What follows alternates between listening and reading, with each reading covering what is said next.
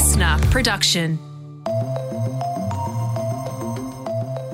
Anne Summers' resume does not lend itself to snappy podcast introductions.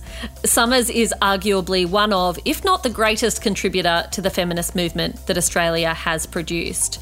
She is a writer, speaker and author who was editor of the American publication Ms. Magazine in the 1980s and editor of The Good Weekend here in Australia in the 1990s. Between those two roles, Summers advised Prime Ministers Hawke and Keating on women's issues and went on to run the Office for the Status of Women in Canberra. Her authorship is prolific and Summers' book credits are in the double figures. Her awards outnumber them again. Her most recent work is about the link between family violence and women's poverty. That's right, family violence and women's poverty here in Australia in 2022. My name is Jamila Rizvi and welcome to the Weekend Briefing. Up next, I'll be joined by Bron and we'll bring you the weekend list where we recommend what to watch, see, do, eat and listen to this weekend. But first, here is my conversation with the inimitable Anne Summers. And just a heads up that this conversation does cover issues of domestic and family violence.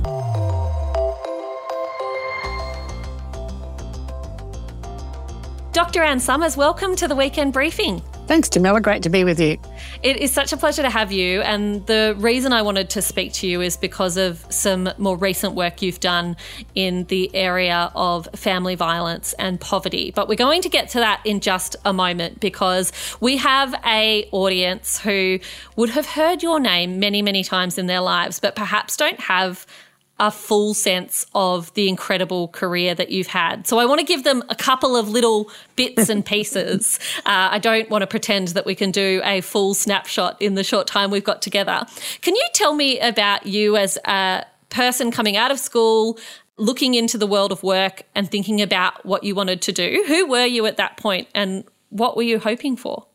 Well, when I came out of school, first of all, I came out of a Catholic school. Secondly, I was in Adelaide. So 2 strikes against me already. Both very conservative town, very conservative institution. I was the only girl in a family of 6. So I had 5 brothers, and of course all the effort went for them because girls didn't have a future. And I had always hankered ever since about the age of 8 to be a writer or a journalist, or preferably both. And I started writing stuff for the Women's Weekly and for any. In those days, newspapers used to have children's pages. I used to write assiduously for them.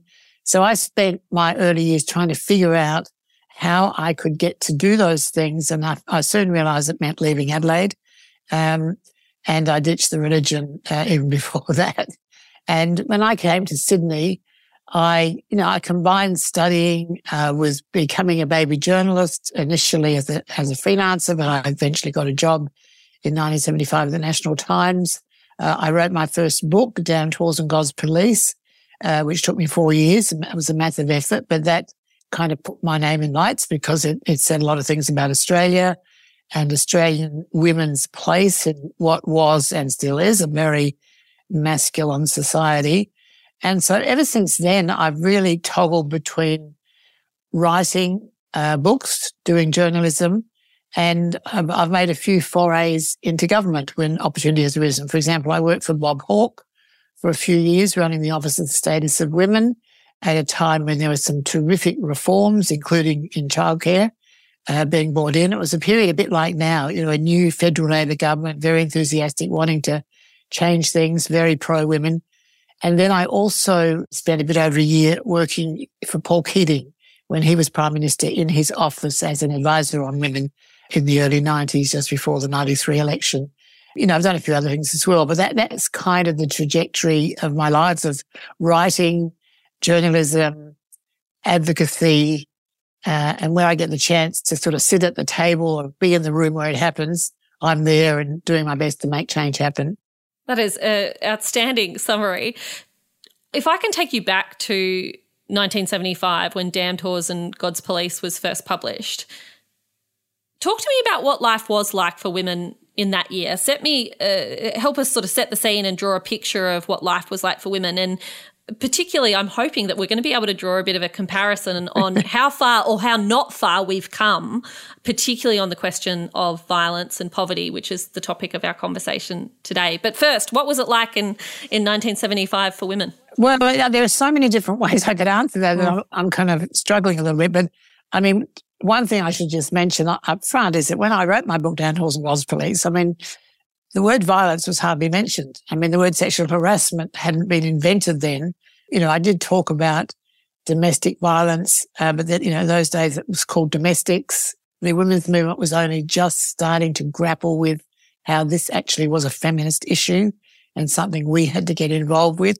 We knew we had to do something, but we weren't quite sure what the need was or what the solutions were. And, you know, in some ways we're still not, but we're much further along the track. But if you look at sort of society in general back then, I'll just give you two examples which are probably a little bit shocking, but will give you an idea.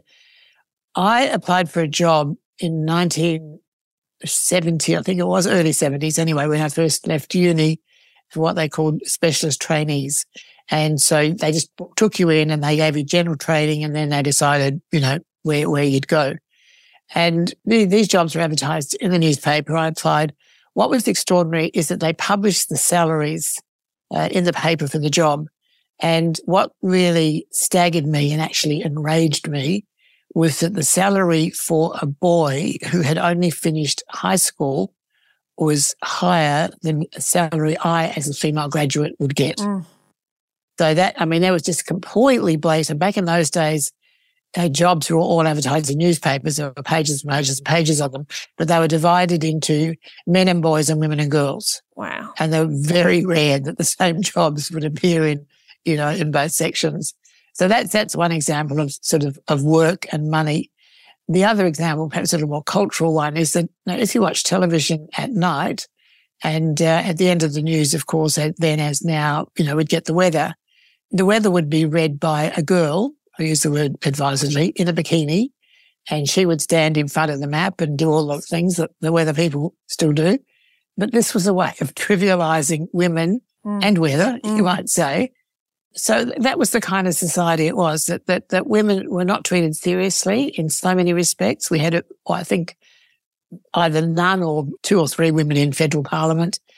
We had no women in all the places where we have women now, like in the High Court, in all the courts, in running companies, running publishing houses, being editors of newspapers, all the kinds of things that, we still think we're not far enough along. We hadn't even started back then. We were just realising that the journey, had to happen. Yeah. So if I fast forward to the 80s and then the early 90s, where you're working in Canberra and you're working for the Hawke government and then the Keating government in both public policy and public servant roles, but then in political roles as an advisor, had the conversation started to shift to include violence, or was violence, as it happens in the home, still something that was generally not talked about?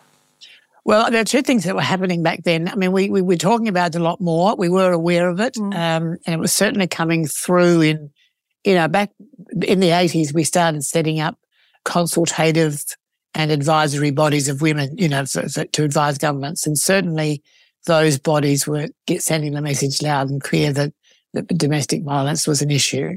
The thing was that it was considered to be a state issue. If it was a crime, it was a state crime. State police would be sent to deal with it. So it wasn't something that Canberra really worried about in the 80s. They sort of, put out the odd video or something like that, but it wasn't an integral part of our policy making or our consciousness. Now that changed when I was working for Keating in 1992, when we did a major focus groups of women all around Australia, asking them what the important issues were for them. And what was so startling about the results of these groups, and I sat in on it, behind the mirror in every one of them to listen. And these were ordinary women. The criteria for being in the group is that you had to be on a certain lower, it wasn't rich women, it was middle class and lower middle class women, had to be receipt of family allowances or some other kind of family benefit. That there were 3 issues. Every single one of them identified as being critical. One was childcare, one was women's health, and the other one, which absolutely staggered us, was domestic violence. And we realised then that this is something that the federal government could no longer ignore. So it was from that point on that we started thinking about, well, what can the federal government do? We really didn't know. The first thing we did was just sound stupid and bureaucratic, but it was an intention of seriousness, if you like, an intention that we were hearing and that we wanted to do something, is we made it an agenda item at the Premier's conference. So I got the Premiers talking about it. That's a bureaucratic device. But what it's saying is that this is something that's happening, guys.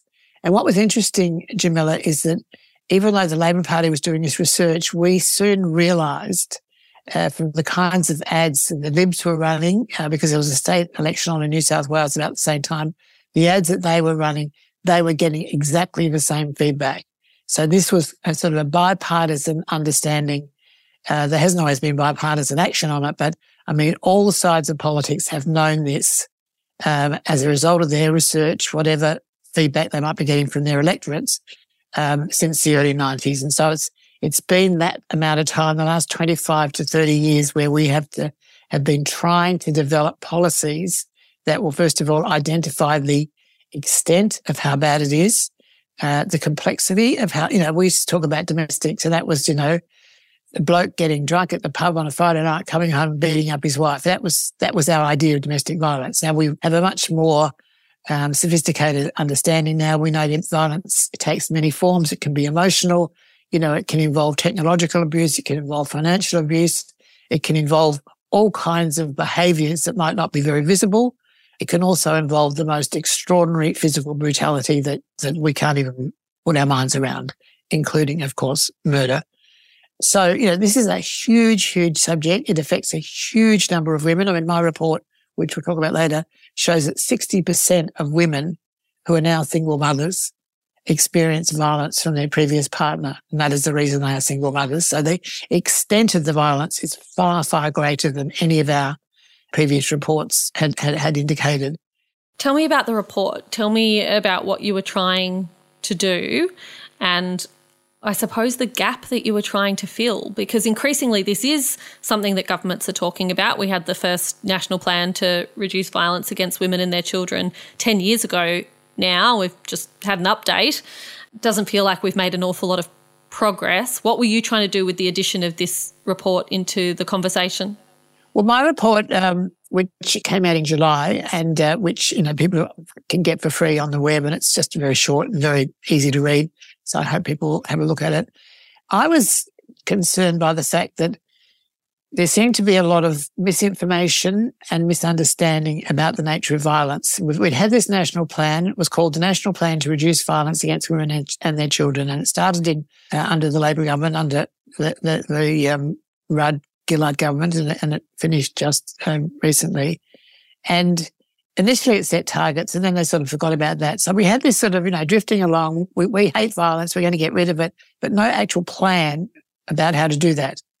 At the same time, we didn't really have very good data on what the problem was. We had all these kind of, I won't call them myths because they were based on reality, but we had a kind of a view of what violence was. For example, every time we picked up a newspaper and read an article about domestic violence, it would say, well, 1 in 6 Australian women have suffered from partner violence.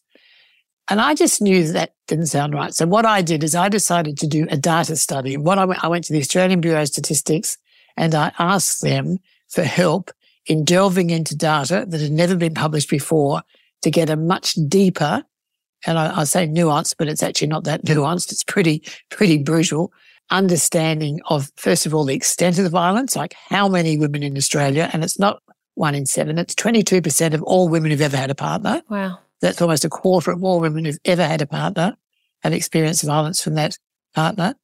And as I mentioned before, 60% of all single mothers who once were married then left violent relationships and are now single mothers, bringing up kids alone. These figures are horrendous. 60% of women suffering violence. We also had the figure that there are currently, as we speak, 275,000 Australian women living with a current violent partner. Women who haven't left, women who might want to leave but don't have the money, or so for other reasons don't leave. They're scared of disrupting their school kids' lives. They're worried about moving into poverty. And this is what my report tries to do, is to look at the choice that women experiencing violence face. Do they leave or do they stay? And we've never before quantified those choices and the consequences of them. And what I've found is the majority of women stay and they put up with the violence. They hope it'll go away. They believe him when he says he loves them and he won't do it anymore. Hopefully that's true, but often we know, of course, it isn't. So the 275,000 women who stay, a lot of them want to leave and would leave if they had the money, but they don't have it. And there's something we could do about that tomorrow if the government wanted to. The other group that I looked at is that 185,700 single mothers who did leave, who took kids with them, often just picked up everything and ran, took no assets, took nothing with them. And they are living with kids aged under the age of 18, trying to get along. 60% of them have got jobs, but the jobs are so insecure that it's not enough to support them and their kids, so they rely on government payments. And the government payment system towards single mothers is unbelievably cruel. Once the youngest child turns 8, the women are kicked off the parenting payment and put onto the dole, job seeker, which is a much, much lower payment. And so one of the things I'm campaigning for very strongly in the next budget is that all women, all single mothers who are bringing up children under the age of 16 be allowed to stay on the parenting payment. At least they get an extra $200 a fortnight more, buy a few things with that. So that's it in a nutshell. But what the report tries to do is to show in graphic, measurable detail. I mean, we can tell you the number of men who murdered the family pet, for example. We didn't know that before. We can tell you the number of men who will not let their wives or girlfriends, partners, be in touch with their families. So we've got the numbers now and we never had them before. And I think having that information, grim as it is, has got to be the basis for starting to work out the solutions.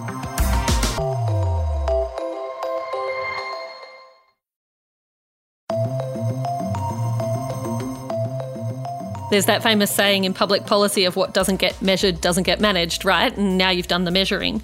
Do you have a view from the work that you've done around the balance of focus on prevention and response or support to people who've experienced violence and where the funding is going currently? Well, that's a huge question, obviously. Obviously anything we can do to prevent, we should be doing, but I'm not sure that we know how to prevent it. There are so many forms of violence which occur in private settings in the home. The areas that are easier, I'm not saying easy, but easier to address and reduce and ultimately prevent are financial abuse. I know the banks are doing a lot of very interesting work on that. Generally speaking, this kind of abuse is not life-threatening, but it can be very psychologically and traumatizing. So, I mean, it's very, very wearing if you're being subjected to it. So I think this is something that we should be working on simultaneously with other things. And I know the banks are, and I think more effort should be put into that. So if that's one area of violence we could reduce pretty easily, that would be good. Now, when it comes to stopping the private behaviour inside people's homes, that is, of course, much more difficult. I think, judging from my findings, the most immediate thing that a government can do, if a woman is suffering violence and wants to leave, and the thing that's stopping her is that she has no money or nowhere to go, give her the bloody money. And at the moment we say, okay, well, here's $4,000 and it's in vouchers, and you have to use the vouchers that approve shops and you have to buy approved things. That is not the way to do this. When you think of the amount of money it costs to police violence, the amount of money we spend fixing women's broken bodies, dealing with miscarriages, all of the shocking things that happen as a result of violence, I think if you were to give a woman, say, $10,000, no strings attached, somebody to help her, attached to a refuge, an expert caseworker, and say, we are going to help you out of this in a realistic way, I think that would reduce violence by maybe 30,000 cases a year. Now, that's maybe a drop in the ocean, but it's better than nothing, and it's better than we've done in the past 10 years. So, I think there's going to be lots of different types of solutions, and I would be very interested in working on a kind of a typology of the types of violence and how we can address each of them, because I think we need different solutions for different types of problems. The other thing we need to do, and this is something that I'm working on in my next project, is we need to have a much deeper understanding than we currently have of the men, the perpetrators, who they are, why they do this, what's driving them, what will stop them, how do we deal with it? I mean, it's a bit of a kind of subject that no one wants to talk about, partly because we don't know how to. But I think there's a growing interest now in saying, okay, you can't solve violence against women if you leave out one side of the equation and you don't deal with the perpetrators. So that's also another area for study and investigation, and I'm looking forward to what we learn from that.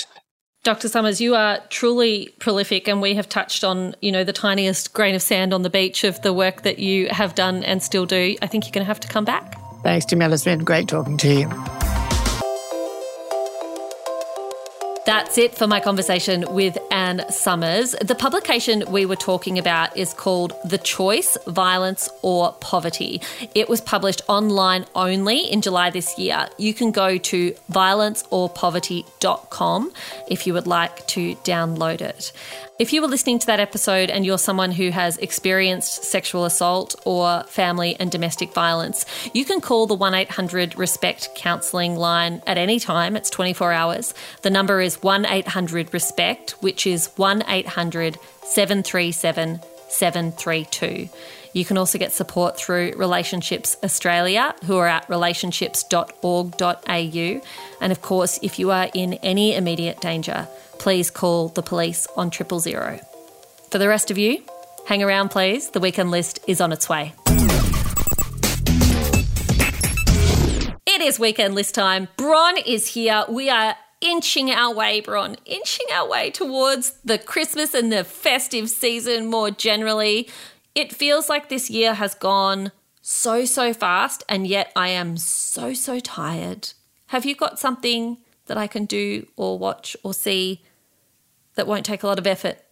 I need something with not a lot of effort.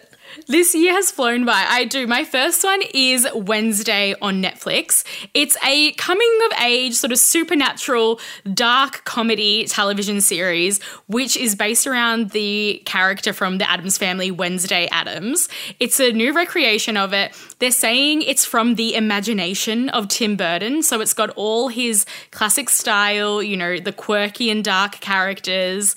It's about Wednesday starting at this new school called Nevermore, and I guess the plot is about her trying to solve a local murder mystery.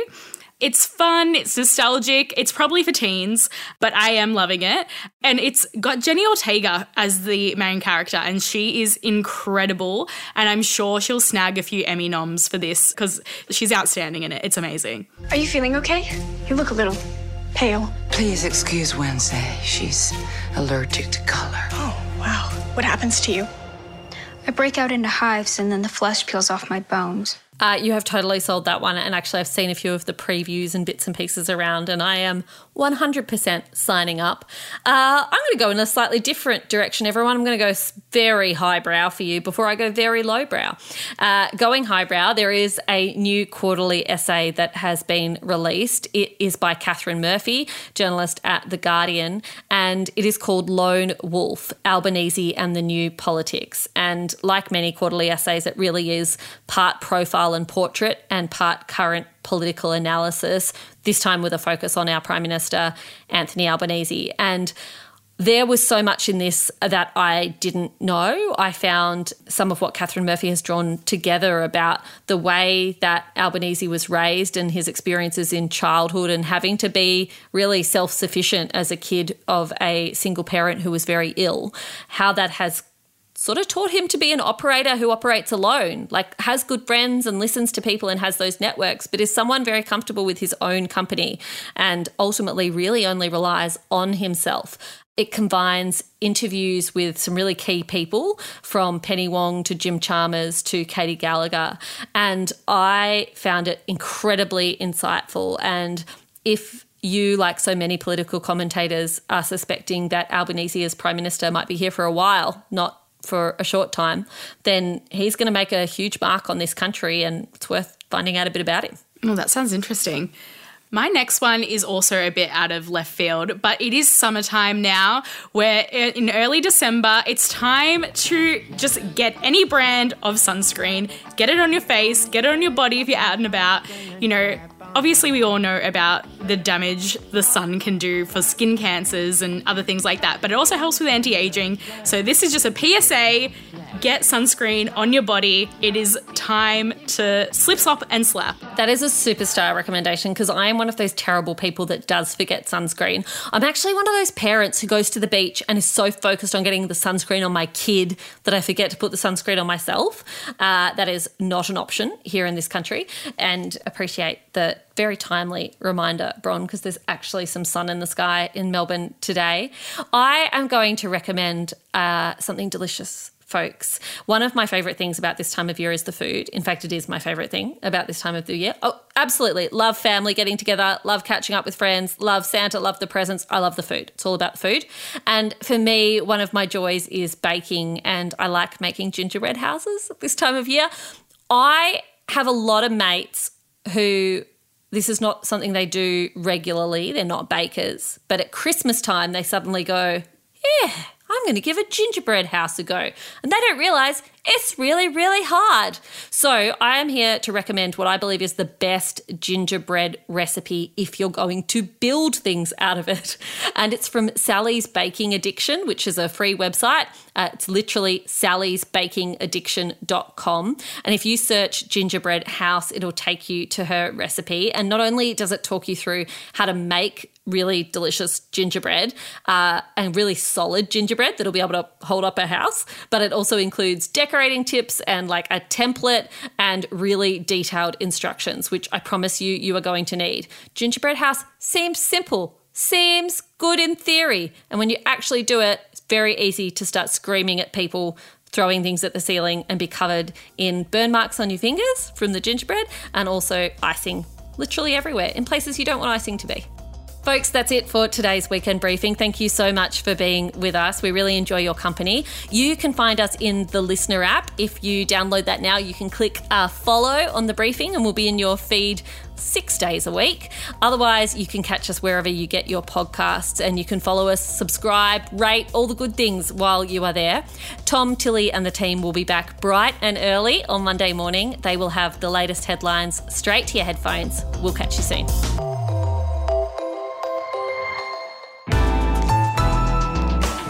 Listener.